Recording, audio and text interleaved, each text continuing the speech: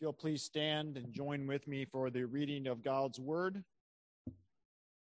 Scripture for today is Philippians chapter 4, verses 10 through 13.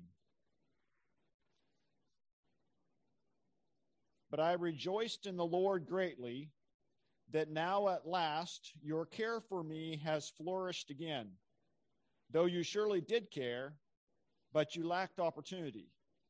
Not that I speak in regard to need, for I have learned in whatever state I am to be content. I know how to be abased, and I know how to abound. Everywhere and in all things I have learned both to be full and to be hungry, both to abound and to suffer need. I can do all things through Christ who strengthens me.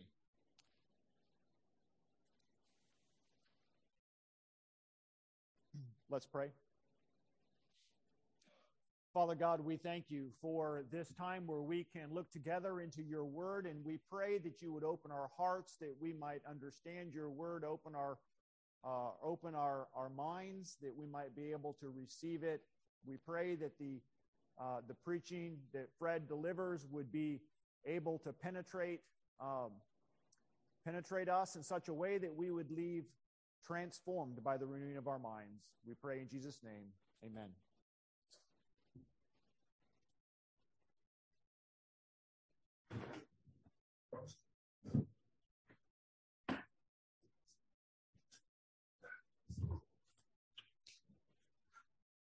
I want to thank you for this opportunity to be with you today. It's always a joy to be here. We deeply appreciate this church and the ministry that they have to our family and all of us. You are a model of Christian love and service, and we do appreciate that greatly. Our denomination is the Presbyterian Church in America, and we have constitutional standards. Part of those standards are the Westminster documents, the Westminster Confession of Faith, the Westminster Larger Catechism, and the Westminster Shorter Catechism. Hopefully, many of you children know some of that shorter catechism. First question, what is the chief end of man? Man's chief end is to glorify God and enjoy him forever. We're going to talk about that last phrase this morning, the enjoyment of God. At the General Assembly almost 3 years ago now, I was privileged to hear Kevin DeYoung speak. Some of you may know of Kevin DeYoung. He's written a lot of books. He's one of the well-known pastors in our denomination. If you're not familiar with him, I encourage you to go to YouTube or Sermon Audio and look up Kevin DeYoung and listen to some of his sermons. But one of the things Kevin said, he said, when we preach a passage, we ought to recognize the tone of the passage. It's important to understand the tone of a passage. And this morning, I want us to think about that tone of this passage. The Apostle Paul is writing, and we see that his tone is very upbeat. He's full of joy. Paul, he's a man who is enjoying God. Now, we don't often think of God in that light. We often think of him we deal with guilt or anger or shame, and the Bible talks about fearing God. But there's also the place for enjoying God. And here in this passage, we see a man who is enjoying God. And we want to explore that this morning. And as part of that exploration, I want us to think about another question in the shorter catechism, because I think it comes to bear on our enjoyment of God. And that's question number 11. What are God's works of providence? God's works of providence are his most holy, wise, and powerful, preserving and governing all his creatures and all their actions. God's works of providence are his most holy, wise, and powerful, preserving and governing all his creatures and all their actions. Now, where that comes to bear in this passage is that Paul, and you know, as we've studied through Philippians, this book says a lot about rejoicing and joy. It's a very upbeat book, but it's important to realize that when Paul is talking about rejoicing and joy, to understand how significant that is. Because where is Paul when he's writing this letter to the church in Philippi? He's in jail. He's a missionary who's in jail. He's a man who spent 2 to 3 years of his life, the last 2 or 3 years of his life, in jail. Now, if you were to say, well, where's the worst place in the world for a missionary to be? You would think in jail. You don't want to be in jail. So how is he positive? How is he enjoying God? Well, I think this doctrine of God's providence, God has worked this doctrine into his life. And we want to talk about that this morning as well. How to allow God to grow your understanding of him. How he grows and develops and helps you to understand him. It's through his providence. It's through believing that he is holy and wise and powerful, and he preserves and he governs all his creatures and all their actions. Because you see, life, there are a lot of things in life that come to us and we think, God's forgotten me. There's no hope here for me. I don't know where God is, but it's challenging and difficult. There are 2 questions that I like to ask, and I like to teach people to ask. They come out of the first chapter in the Bible, Genesis chapter 1. You know, at Genesis 1, God creates the heavens and the earth. And how does he create? He speaks, and God said, let there be light. And there was light. What does that tell us about the character of God? It tells us he's in control. God has all power. He's in control of everything. Now, let me say to you that these 2 questions, you ask them yourself every day, and you answer them every day. And so does every person created in the image of God. They ask these questions. They can't help but ask these questions because they're made in God's image. Now, they may not word the questions like I put them, and they may not even be conscious that they're asking these questions. But the question of who's in control comes to you every day. Throughout your day, when things happen, when you have a flat tire, when the kids get sick, whatever it is, the question, who's in control?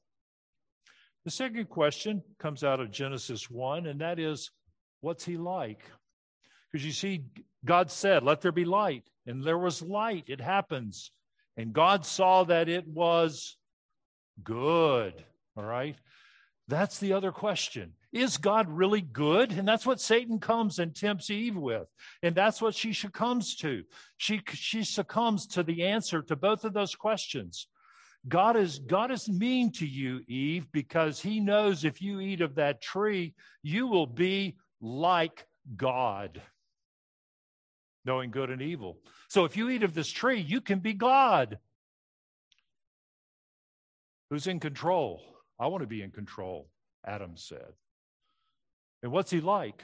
Well, God's holding out on you. You know, he's not really what you think he is. He's not really good. What you need to do is take control of your own life in your own world so that you can be in control and you can really do what's good. And we know the results of that. The sin and misery, Ukraine, we're talking about today, COVID, all of those things come into the world because of Adam's sin. And we struggle with that. And we struggle with those questions. Who's in control and what's he like? Now, in Paul, we have a man who's thoroughly thought through those questions, and he's answered them very completely and very thoroughly. Our theme today, our big idea is Paul is a man enjoying God and the people in God's church.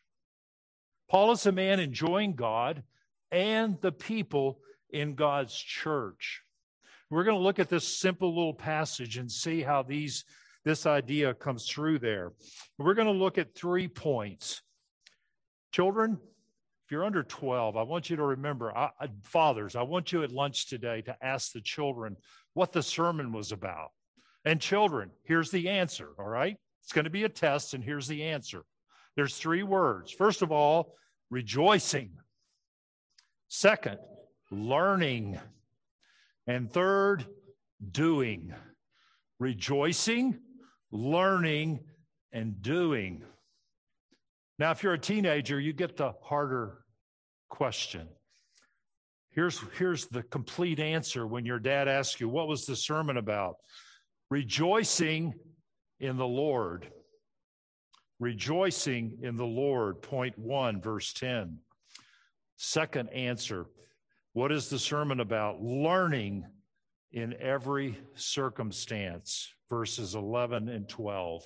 Learning in every circumstance. And third, doing all things through Christ. Doing all things through Christ, verse 13. When we talk about rejoicing in the Lord and we're trying to understand Paul's joy and we're trying to understand how to enjoy God, we're going to ask the what and the why question. What is it? What is at the essence of Paul's joy in the Lord? And why is he rejoicing when he's in jail and facing so many challenges in his life? The second one is learning in every circumstance. And that's the how. How do we grow in this? How does this kind of doctrine of a holy, wise, and powerful God, how does that seep into the very nature of our being so that we don't just put on a happy face and pretend to be joyful today, but out of the depths of our soul exudes a joy, a love for the Lord, and enjoyment of God. And then our third point, doing all things through Christ. We're going to answer the question of when. When do we do this?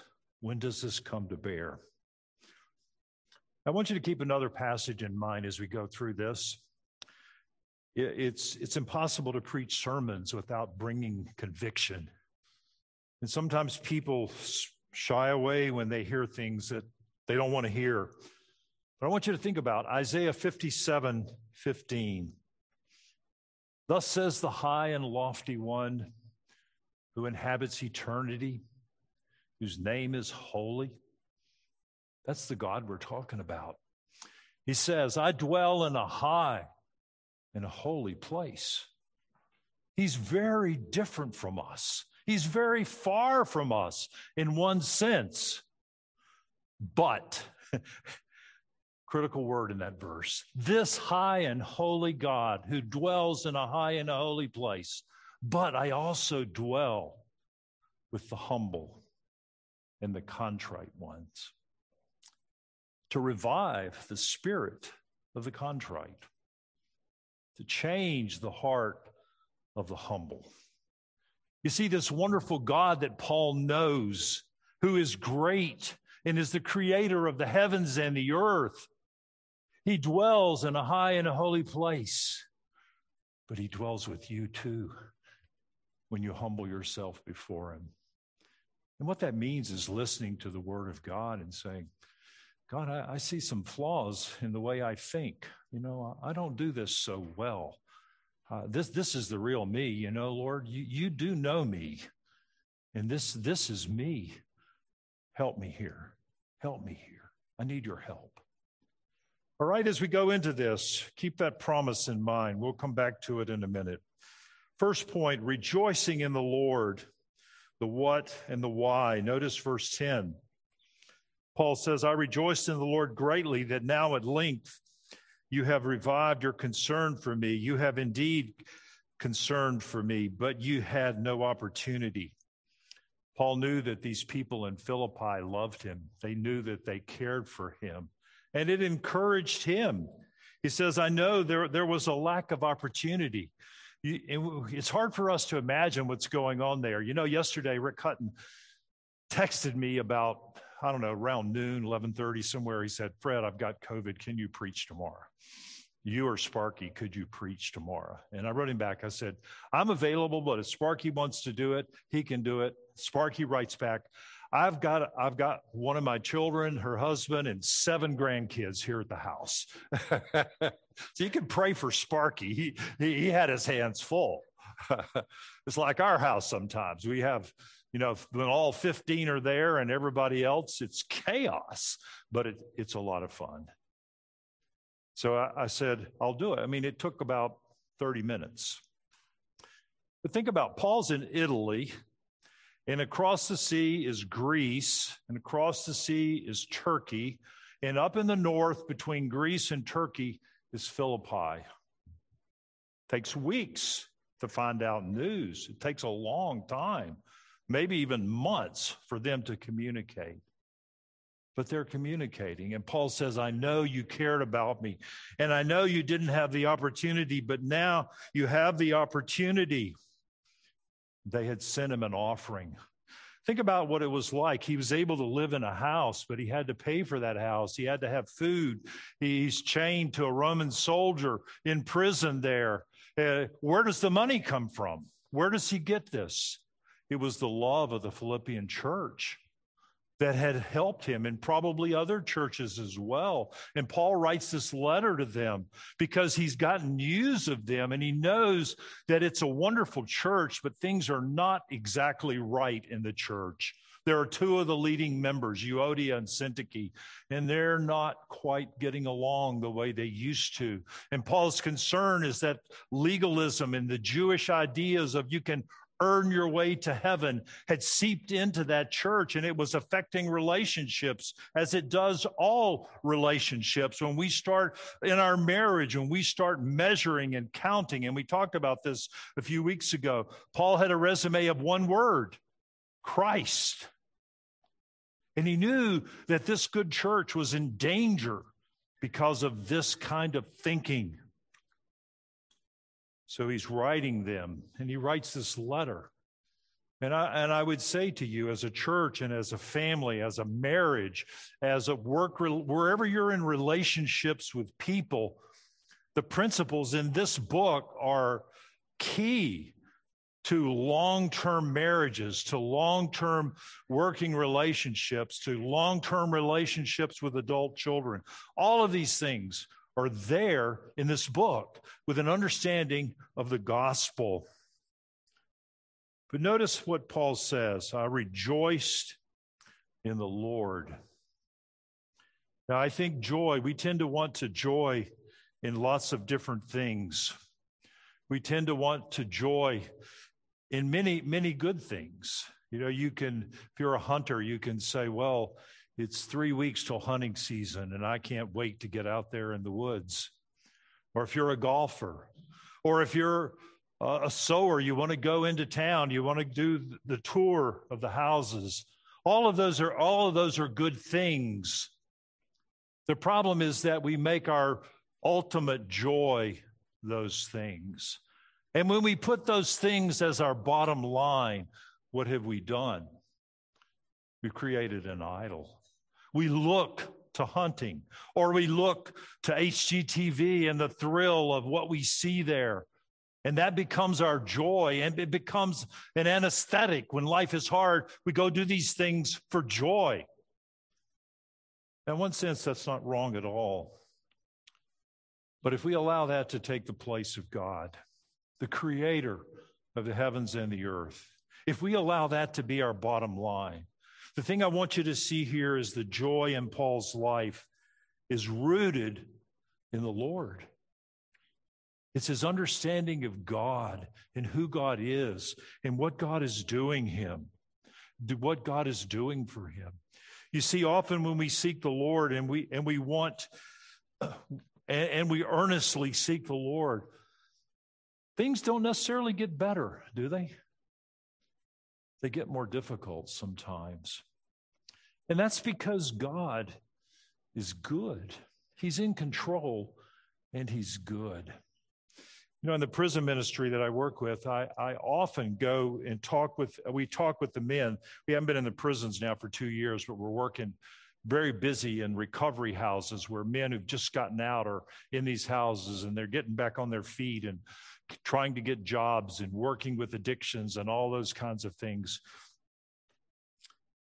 And I tell them, I said, men, God is like a good coach. What does a good coach do?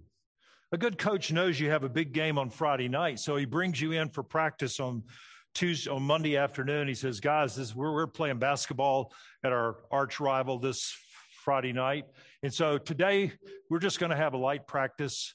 We'll do a couple of trips around the court, and then we're going to have Big Macs. And tomorrow we're going to do a couple more laps, and we'll have donuts. If you've ever played a sport, you know that's not what a good coach does. Far from it. I mean, I played for a coach. I thought I was going to die. I thought practice I was going to die. Why did the coach do that? Because he wants you to go into Friday night thinking, we're going into this place, the arch rival is going to be yelling and screaming, kill them and whatever. And I want you to think back on practice and say, you know, we survived coach this week. We can beat these guys. We can. You see, sometimes good comes in hard packages. And often the gospel is carried out in difficult passages. Paul says in 2 Corinthians 4, he says, death is at work in us, but life in you. And one of the questions that you really have to ask in life with that bottom line is God Lord? Lord, I want to see people know you. And I am willing to experience and to go through death that I might see my children or my friends or my community know Christ. Paul says the way that happens is very often death is at work in you. You look at the ministry of the Apostle Paul. What is his resume? If you press him, I've said his resume is one word, Christ. In 2 Corinthians, they're pressing him. They're comparing him to the super apostles. And Paul says, okay, you want a resume? I'll tell you. Shipwrecks, beatings, jail. You know, he goes on. He just has this long, long list. Do you know what? He embraces it. Lord, this is your work. You are using me as a conduit to bring the gospel to other people. And that's the secret to joy. We talked about this a few months back. First, in chapter 1, Paul's in jail. He's not depressed. He's joyful. Why? Because the gospel's going out. People are coming to Christ. He was chained to a Roman soldier, but the Roman soldier's chained to Paul. How would you like to be a rough and tumble pagan and get chained to the Apostle Paul? Why, it's the worst thing that could happen to you. Only these were the choice young men from around the Roman Empire. This was the West Point. These were the West Point cadets, and they came to Rome and served Caesar, and then they went back to their homes. What had God done? What had Caesar set up? Why, it was a missionary school. These men came and were chained to Paul. They came to know Christ. They went back out through the empire and spread the gospel. The gospel wasn't being shut down. Now, beloved, what I want you to see this morning is that when you rejoice in the Lord, life may not get easier, but God gets bigger and God gets sweeter, and you begin to enjoy God. All right, children, you remember the first point? Rejoice in the Lord.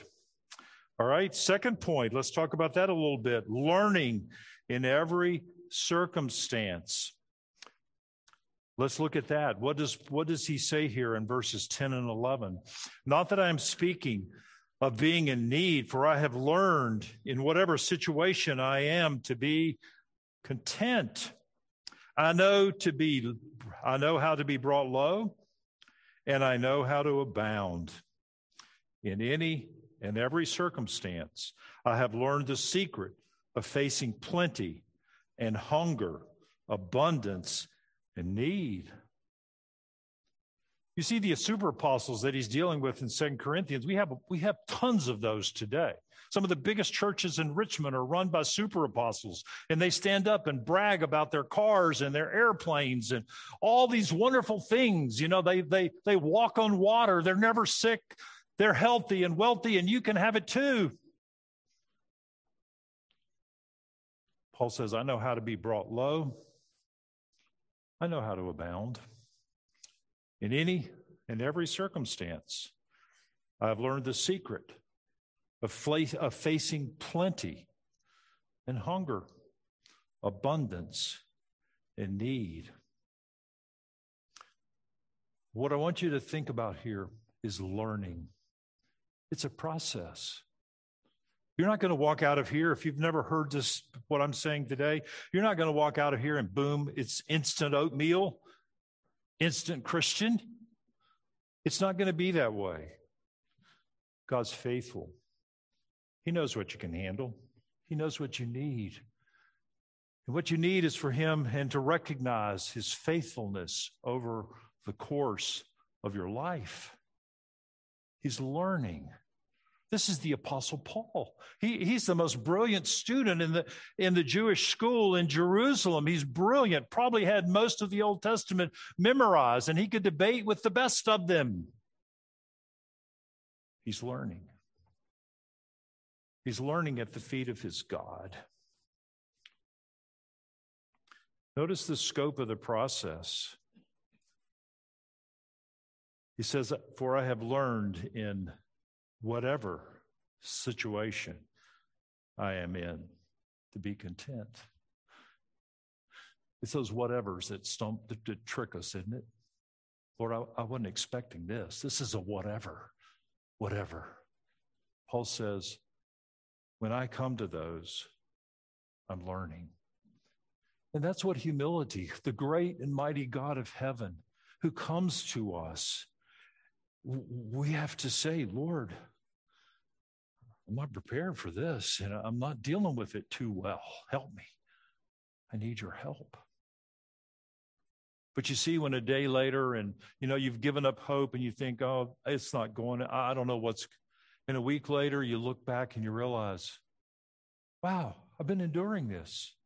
I've been dealing with hunger and abundance and need. And how did that happen? Oh, that's the God. That's the great God of heaven and earth who's come to me when I humbled myself before him and said, Lord, I need your help. Help me. Open my eyes. Teach me. Teach me here in this school.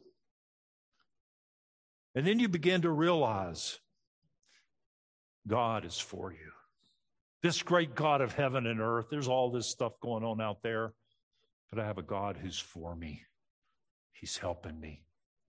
I'm not making the first page of the magazines as the greatest Christian in the history of the earth. I'm not anywhere there, but I have a God I can walk with humbly day by day. He's helping me. He's with me. One of the things we talk about in our doctrine is the perseverance of the saints, that real saints persevere. But we also use another term for that perseverance, and that is preservation. God preserves his saints. And the greatest need you have is not for a magnificent fund for retirement or whatever you want to put it out there. And I'm not against anything like that. But the greatest need you have is to know you have a God who preserves. Philippians 1:6, he who began a good work in you will complete it. How do you learn that? You learn it in the school of life. God, by his providence, his most holy, wise, and powerful governing of all his creatures and all their actions. So you come to God and say, God, I don't understand what's going on. Help me. And he begins to open your eyes. Now, that's not without the means of grace of the Word of God and prayer, church, but he opens your eyes and he shows you those things. Okay, children, what are the three words? Rejoicing, learning, doing. All right, rejoicing in the Lord, learning in every circumstance. The third one, doing all things through Christ. This is the win. This is as we go and look at the future. See, our God is a God of the future. And when we are in relationship with Him, we can look at the future and smile. Why? Because He's in control and He's good, you see. And God has taught us that. We've learned that through the circumstances of life. And so Paul says here in verse 13, I can do all things through Him who strengthens me. There is no fear. You know, Paul could easily, at this point, he could be facing death when he goes to Caesar. We don't think he was martyred this time. He gets out, but he's brought back and he's martyred. Perhaps eaten by lions. We don't know what happened to him. But he knows the reality of the political situation, the religious political situation. It's not a pretty picture for Paul. But he's not cowering and he's not afraid. I can do all things through Him who strengthens me. This is not a health and wealth gospel. This is not a think and grow rich. It is a bearing up of strengthening the God of heaven and earth who comes and dwells with the humble, and He bears them up in the midst of tremendous opposition, tremendous difficulty. Why? How? How does He do this? When does He do this? The future. Because He's God. He's God. Caesar's not God. Paul's confidence is in God. It's through Him who strengthens me. Paul says in 1 Corinthians 15, he says, by the grace of God, I am what I am, and His grace toward me was not in vain. On the contrary, I worked harder than them all, though it was not I, but the grace of God that is in me. I would challenge you to memorize that verse, because that pulls it all together. He realizes, how did he come to Christ? He was on the road to Damascus when that light came out of heaven, when Christ spoke to him out of heaven. That wasn't Paul seeking God. God was seeking Paul. By the grace of God, I am what I am. His grace to me was not in vain. No, he went everywhere, talking to men, preaching about Christ. Did he grow proud? It was not I, but it was the grace of God working in me. You see, we come back to that great need. The great need is to know your God and enjoy Him. Because when you begin to know Him and glorify Him and enjoy Him, what happens to your life? Doesn't matter what comes. My God is the God of all providence, and He's bigger than all of those things. As we conclude here this morning, I hope you've gotten the sense that the mood of this passage is joy. This is a joy that comes from a man in prison for his faith in Jesus Christ, a man who would eventually die for his faith in Christ. And I want you to think about this. What is your God? Is your God really the God of heaven and earth? Or is it another God? Are you looking for something lovely? You know, idols come. Paul describes idols as angels of light. Satan comes as an angel of light. Idols come in lovely boxes. Your husband can be your idol, your wife, your job, your children, your salary. All of those things can be your God. There's nothing wrong with any of those things, unless your joy is rooted in them ultimately. You see, that's an idol. Idols come in nasty packages as well. They come as drugs, alcohol, pornography, a dream job, a video game that I know is evil, rap songs that are filled with garbage. But I'm not giving those up because that's where I go for peace. You see, that's an idol. The question is, what do you live for? Is your chief end the glory of God? If it's not, you'll never enjoy him. You will fear and you will run and you will cower from the God of heaven and earth. I ask you today, if you died today, would you go to heaven? Do you know that you would? Do you have that assurance? If you stood before God and he said, "Why should I let you in my heaven?" What would you say? Well, I was a pretty good person. We often think of God as the scales. I'm doing better than worse, and I'll dicker with God. See, the God of heaven and earth can't be dickered with. He's God. He can't be dickered with. What he asks is you to bow your knee to him, to humble yourself before him. Say, God, this is the real me. I'm like Eve. I thought I could be you. I thought I could order my own life my own way. That's an idol. I can't. I need your help. Let's pray.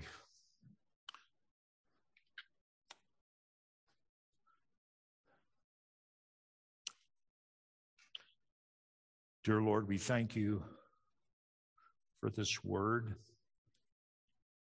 We thank you for the mood of this passage. This man who is in the most miserable of circumstances is full of joy. He's full of joy because his life he's all in. He's all in. His whole purpose is to glorify you. And Lord, we see the fruit of that. Lord, we don't do so well at that. I don't do so well at that. We ask that you would help us. Help us that we might learn in every circumstance. Help us that we might rejoice in you for your name's sake and for your glory. We pray these things in Christ's name. Amen.